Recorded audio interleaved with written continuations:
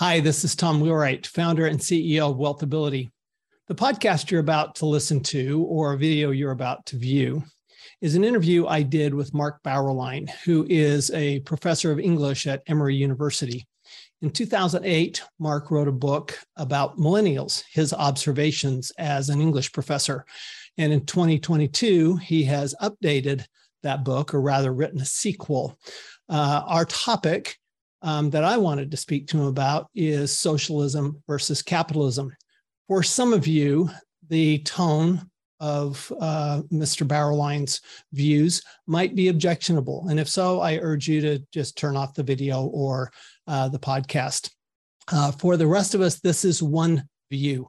And this is an important view because it is one that's frankly held by a lot of baby boomers and other Americans. And I found the discussion too interesting to not post. So here we go. Our interview with Mark Bauerlein.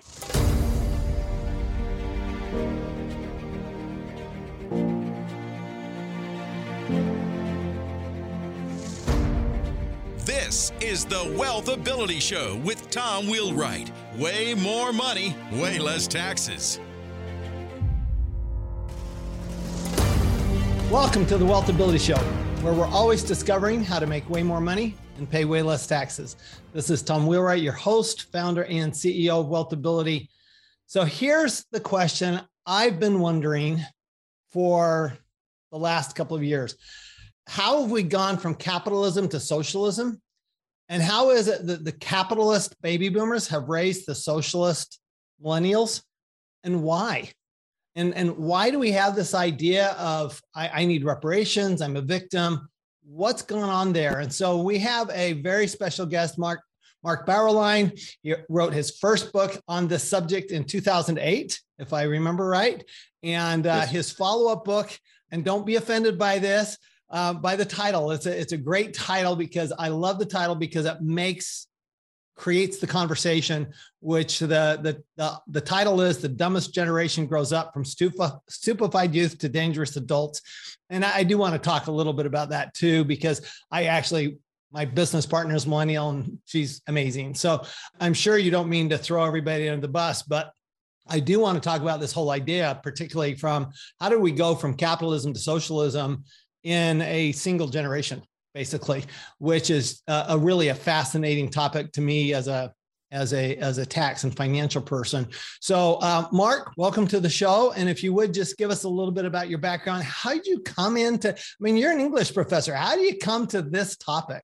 Well, I'm glad to join you. Thank you for having me to talk about the book. I was an English professor at Emory University for 30 years. I just retired a couple of years ago. And I also work as an editor at First Things magazine. But, being at a school like Emory University, which is pretty competitive, it's a wealthy, strong research institution, you see kids changing over time. And what I saw in Emory students, and also a lot of other students, I would team teach at other places. But from year, say, 2000 to 2008, the youth really changed. They had become digital kids. But by 2010, the iPhones were out. We had Facebook had been out for 4 or 5 years. Twitter had come along. Soon they'd be texting 4,000 text messages per month. They were really tied into these digital devices and all the social media and the new games that came along, and it really changed them.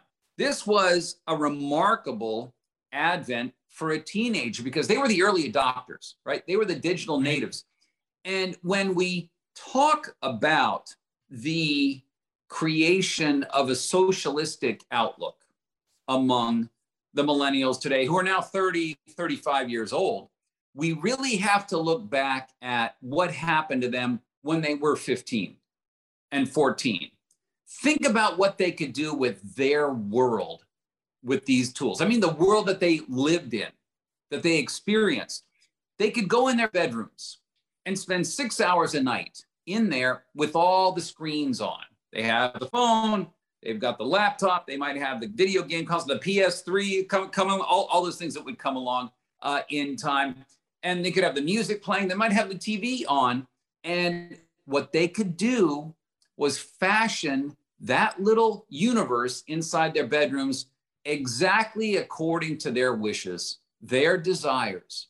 If they heard someone on their Facebook network say something they didn't like, I prefer John McCain to Barack Obama this year.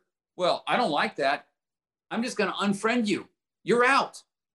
They could remove things from their universe that bothered them. They never had to face a contrary idea. They didn't have to argue with anyone. They didn't have to study things that didn't interest them. No, they could produce what you'd call the daily me, right? That's what it was called back then. They could, again, make this artificial universe that was all affirming, that was all supportive. And they had the power to do it themselves. Amazing for them. But it gave them this false expectation about the world. This is the way the world ought to be. And if the world isn't this way, someone needs to fix it. That's where this kind of socialistic, hand-holding, taking care of you, soft landings, and that went along with kind of the boomer participation trophies. Yeah, I was going to say, you start out your book by saying, what have we done to them? I mean, these are our children. Right. My kids are millennials. My stepkids are millennials. So frankly, all my employees, most of my employees are millennials. My business partner is millennial. And you go, well, wait a minute. We're the ones who gave everybody a trophy. They didn't do that. We did that. Okay. And so somewhere along the line, we basically told them that you're a victim. We basically gave them this idea. So, what happened there? Everyone deserves to be happy. Everyone deserves prosperity. Everyone should be able to live in the world and be exactly what he or she wants to be. That was the lesson the parents passed along to the kids, and the teachers passed along to the kids as well. And they really fashioned the past as really a bad time. There was discrimination and there was racism, and America had done some bad things, but we're going to fix it now. We are the greatest generation in history. We're the most tolerant, the most optimistic. They said they were the most entrepreneurial. They were the most ambitious. They went to college in record numbers. They elected our first African-American president. So they were quite full of themselves. And the mentors and the parents, including parents and teachers, who should have said, whoa, slow down. Let's get a little reality check here. Let's understand you're never going to get full equity. You're always going to have some people who have more than others. Some people are going to be stronger, healthier, better athletes, more handsome, beautiful than others. You're never going to create your socialist utopia where all are equal. But no one told them that. And they had these tools that gave them the opportunity to voice that demand, right? They could always find community. They could always produce their own happiness with these digital tools. Of course, that means I don't have to worry about really getting up and going to work 40 hours a week. I don't have to pay taxes. I don't have to deal with landlords or rent or mortgages. All those reality things that hit them when they're in their 20s and now in their 30s, they just don't understand why those things are hard, why those things are troublesome. This is actually, I am a victim. What do I have to be grateful for? Why should I be grateful when I have to work so darn hard at a job that really isn't about me? This is the narcissism that screen produced, along with boomer narcissism, the me generation that then has kids. Remember, MySpace. Yep. YouTube's motto was up in the upper left-hand corner, broadcast yourself. Go look at how many millennials have as their phone wallpaper, whatever, a picture of themselves. This is what we conditioned them to be.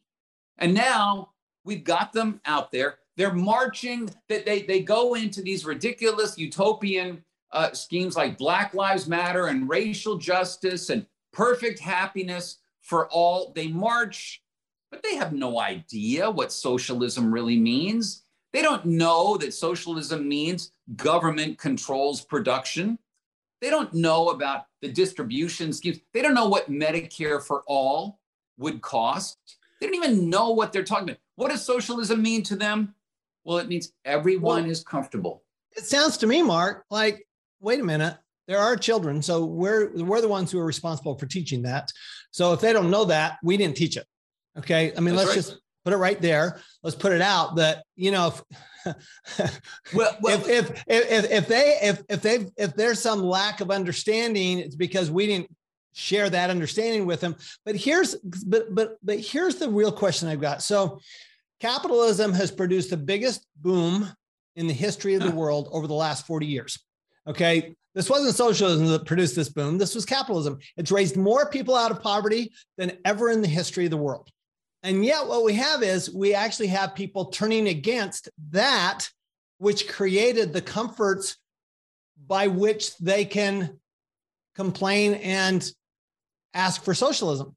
So why do people go from, you know, my father was part of the greatest generation, right? He was a naval officer in World War II. He started the business, right? I mean, basically what you had is greatest generation started the business, baby boomers built the business, and now the millennials are the third generation of that business. And that's pretty much what happened. So when I was growing up, I mean, we were okay, but you know, we didn't have anywhere near what my kids had growing up. And so my question is, how do you get from, my parents were so grateful. They'd grown up in the Depression. They were so grateful for every single thing they had. They were grateful for every single time that they could actually go to the grocery store. They were grateful for for the fact that they could actually own their own car. They were so grateful for. How do we go from that gratitude to basically this entitlement that I'm seeing when I see this? I was in your neck of the woods not too long ago, and I see a billboard, tax the rich. I'm going, okay, so who made those people rich? Well, you know, that was you who made Jeff Bezos rich. When you order on Amazon, that's how he gets rich.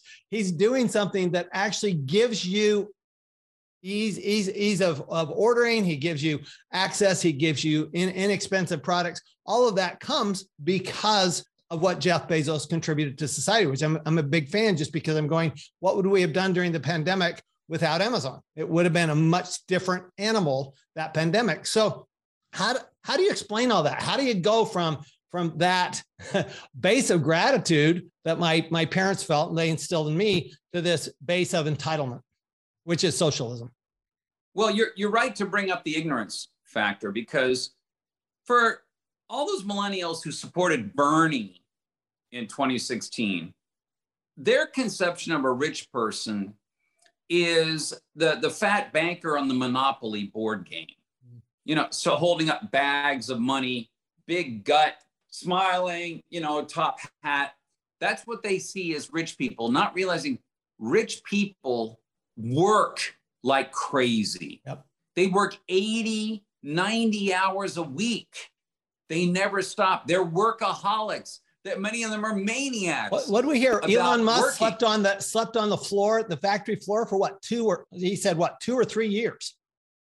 You know, they devote their lives to that kind of success, and very few people are capable of that kind of willfulness. So they just don't know about that. They don't know, when they talk about revolution, they don't know about how the French Revolution turn out, a bloodbath. How the Russian Revolution turn out, bloodbath.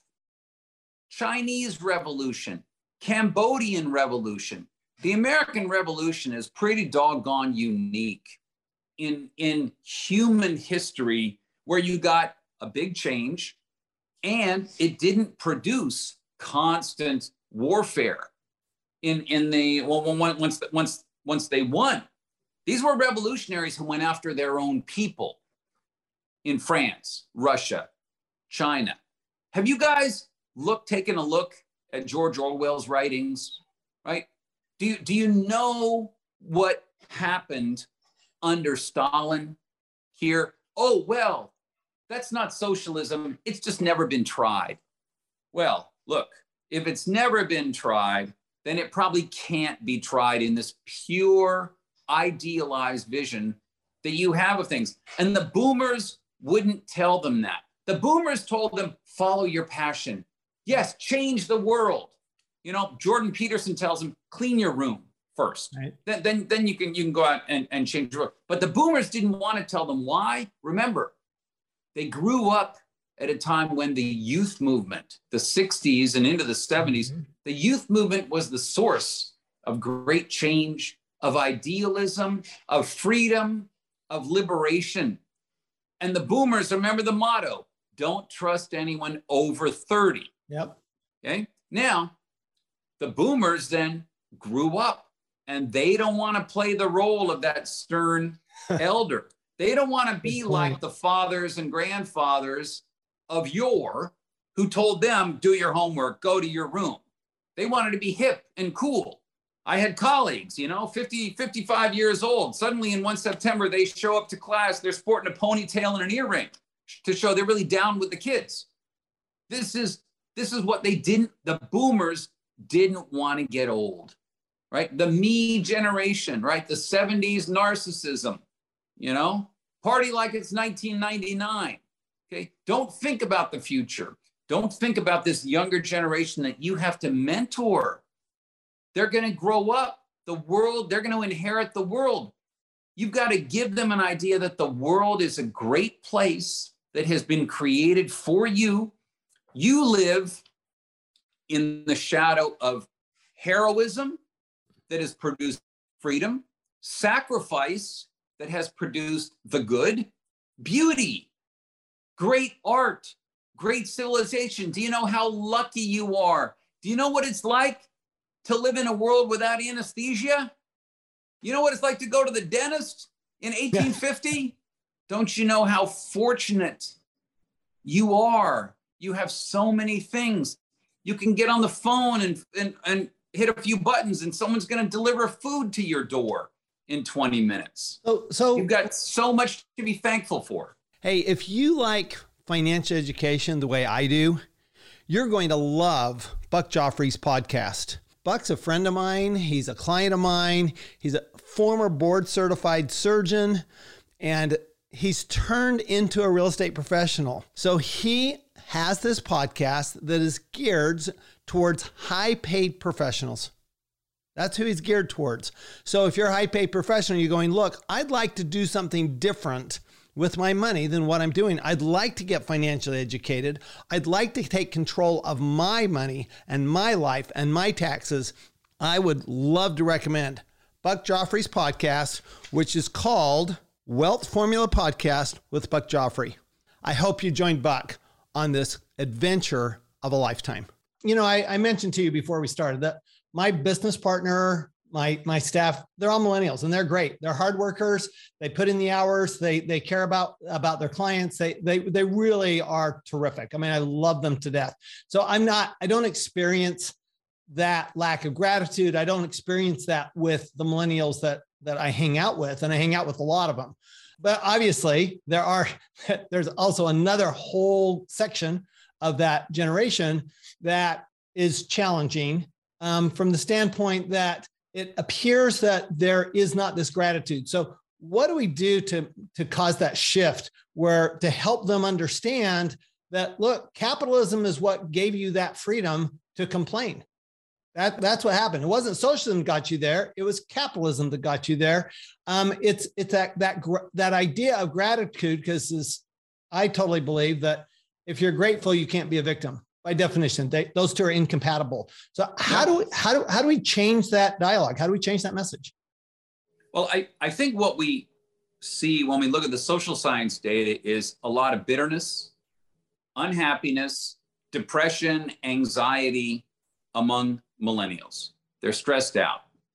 That actually is a sign that this attitude of resentment isn't working. It's not making them happy. Gratitude is actually a good feeling. Yeah. Gratitude feels better than ingratitude, right? Patriotism. It's nice to feel like my home is something I can be proud of. That's a better feeling than feeling I'm guilty with the country that I live in. These are not making them less miserable.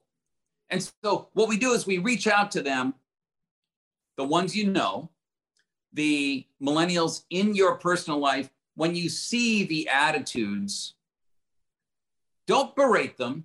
I know I berate them in my books, but personally, you show them life can be so much better than this. All right? You're going online and you want to cancel someone. You want to get someone fired, and millennials lead the way in America on cancel culture. You've got to start building something positive.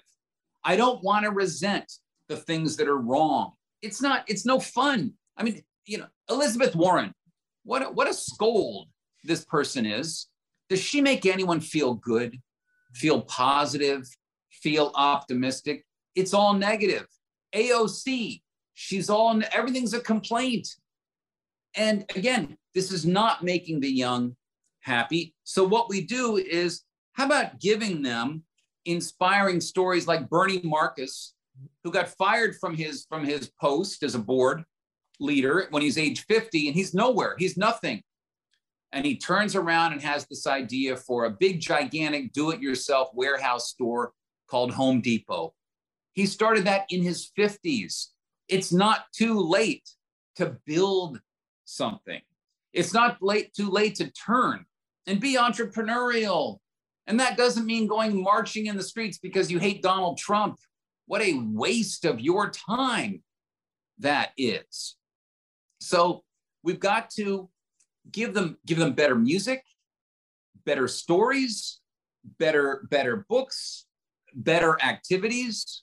But it's got to be on a personal level, right? You got to reach them very immediately. That's what I suggest. So let me ask you one last question, and that is, so you talk about the heroes, the business owners and the heroes. What is your view of the role of entrepreneurship in changing this attitude? Because I've never found an entrepreneur that was a victim, because if you're a victim, you wouldn't be an entrepreneur. Those are completely contrary to each other. So, because I know a lot of our listeners are entrepreneurs. I'm a huge capitalist entrepreneur fan. How do you think entrepreneurs can help with this? Because I do think that entrepreneurship is one of the answers. Well, just first, entrepreneurship takes a lot of energy. You can't be lazy and be an entrepreneur. And that means you've got to channel your energy. You can't waste energy online, on Twitter 5 hours a day and be an entrepreneur. You've got to turn your life, powers forward, toward the future, toward inventiveness, creativity, entrepreneurship, getting out there, talking to people, showing people, learning things, learning from them. And you know what? It's hard, but it's fun. This is the thing.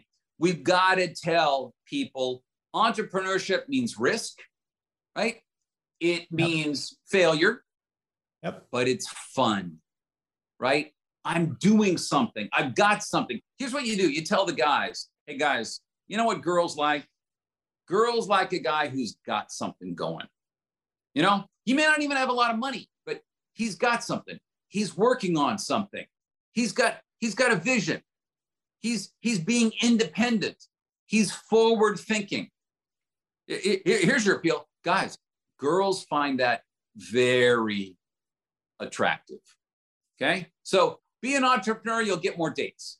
So that's one thing I can say. But that there has to be entrepreneurship that can reach the unhappy millennial. Mm-hmm. What kind of business opportunity does the miserable millennial pose? that should be understood as we can do something about this, because that miserable millennial is ready. He's ready to be plucked. Yeah, he's got the pain.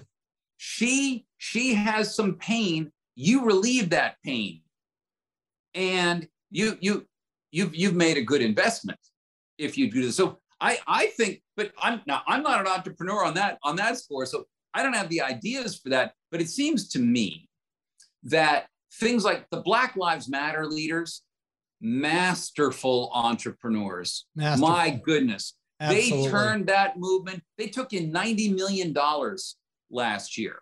Patrisse Cullors, one of the founders of Black Lives, she's got about 5 homes now, multi-million-dollar homes. Now that's entrepreneurship.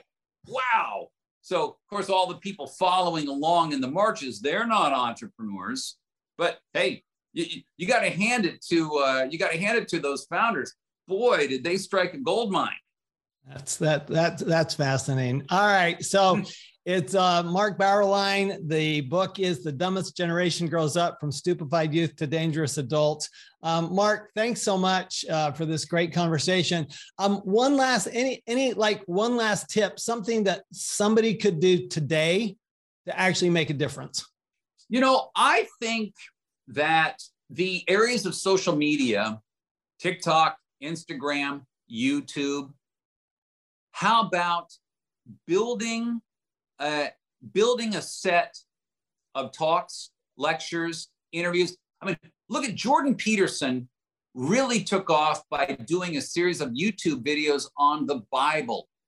How about some entrepreneurs who want to do a video on how to be a happy millennial? I mean, I'm going to go into their media environment, touch on their distress and turn it around. That's just an idea. I love it. I'm a big fan of learning how to sell and so forth. And one of the things is you have to find the pain, you have to solve the pain. So there you go. And you have to do it where they are, right? You have to go where your customers are. I'm a big fan of a lot of millennials. I'm just a huge fan. I see some millennials. There's a millennial that runs capitalism.com.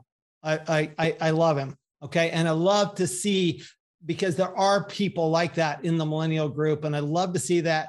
And I would like to encourage them as well. So I'm a boomer. So, hey, boomer, I get it. It's frankly, you know what?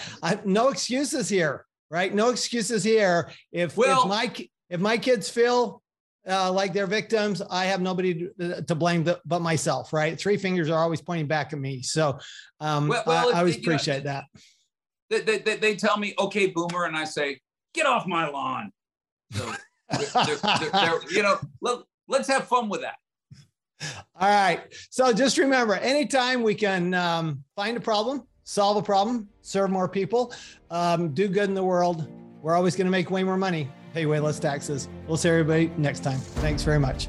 You've been listening to the Wealth Ability Show with Tom Wheelwright. Way more money, way less taxes. To learn more, go to wealthability.com.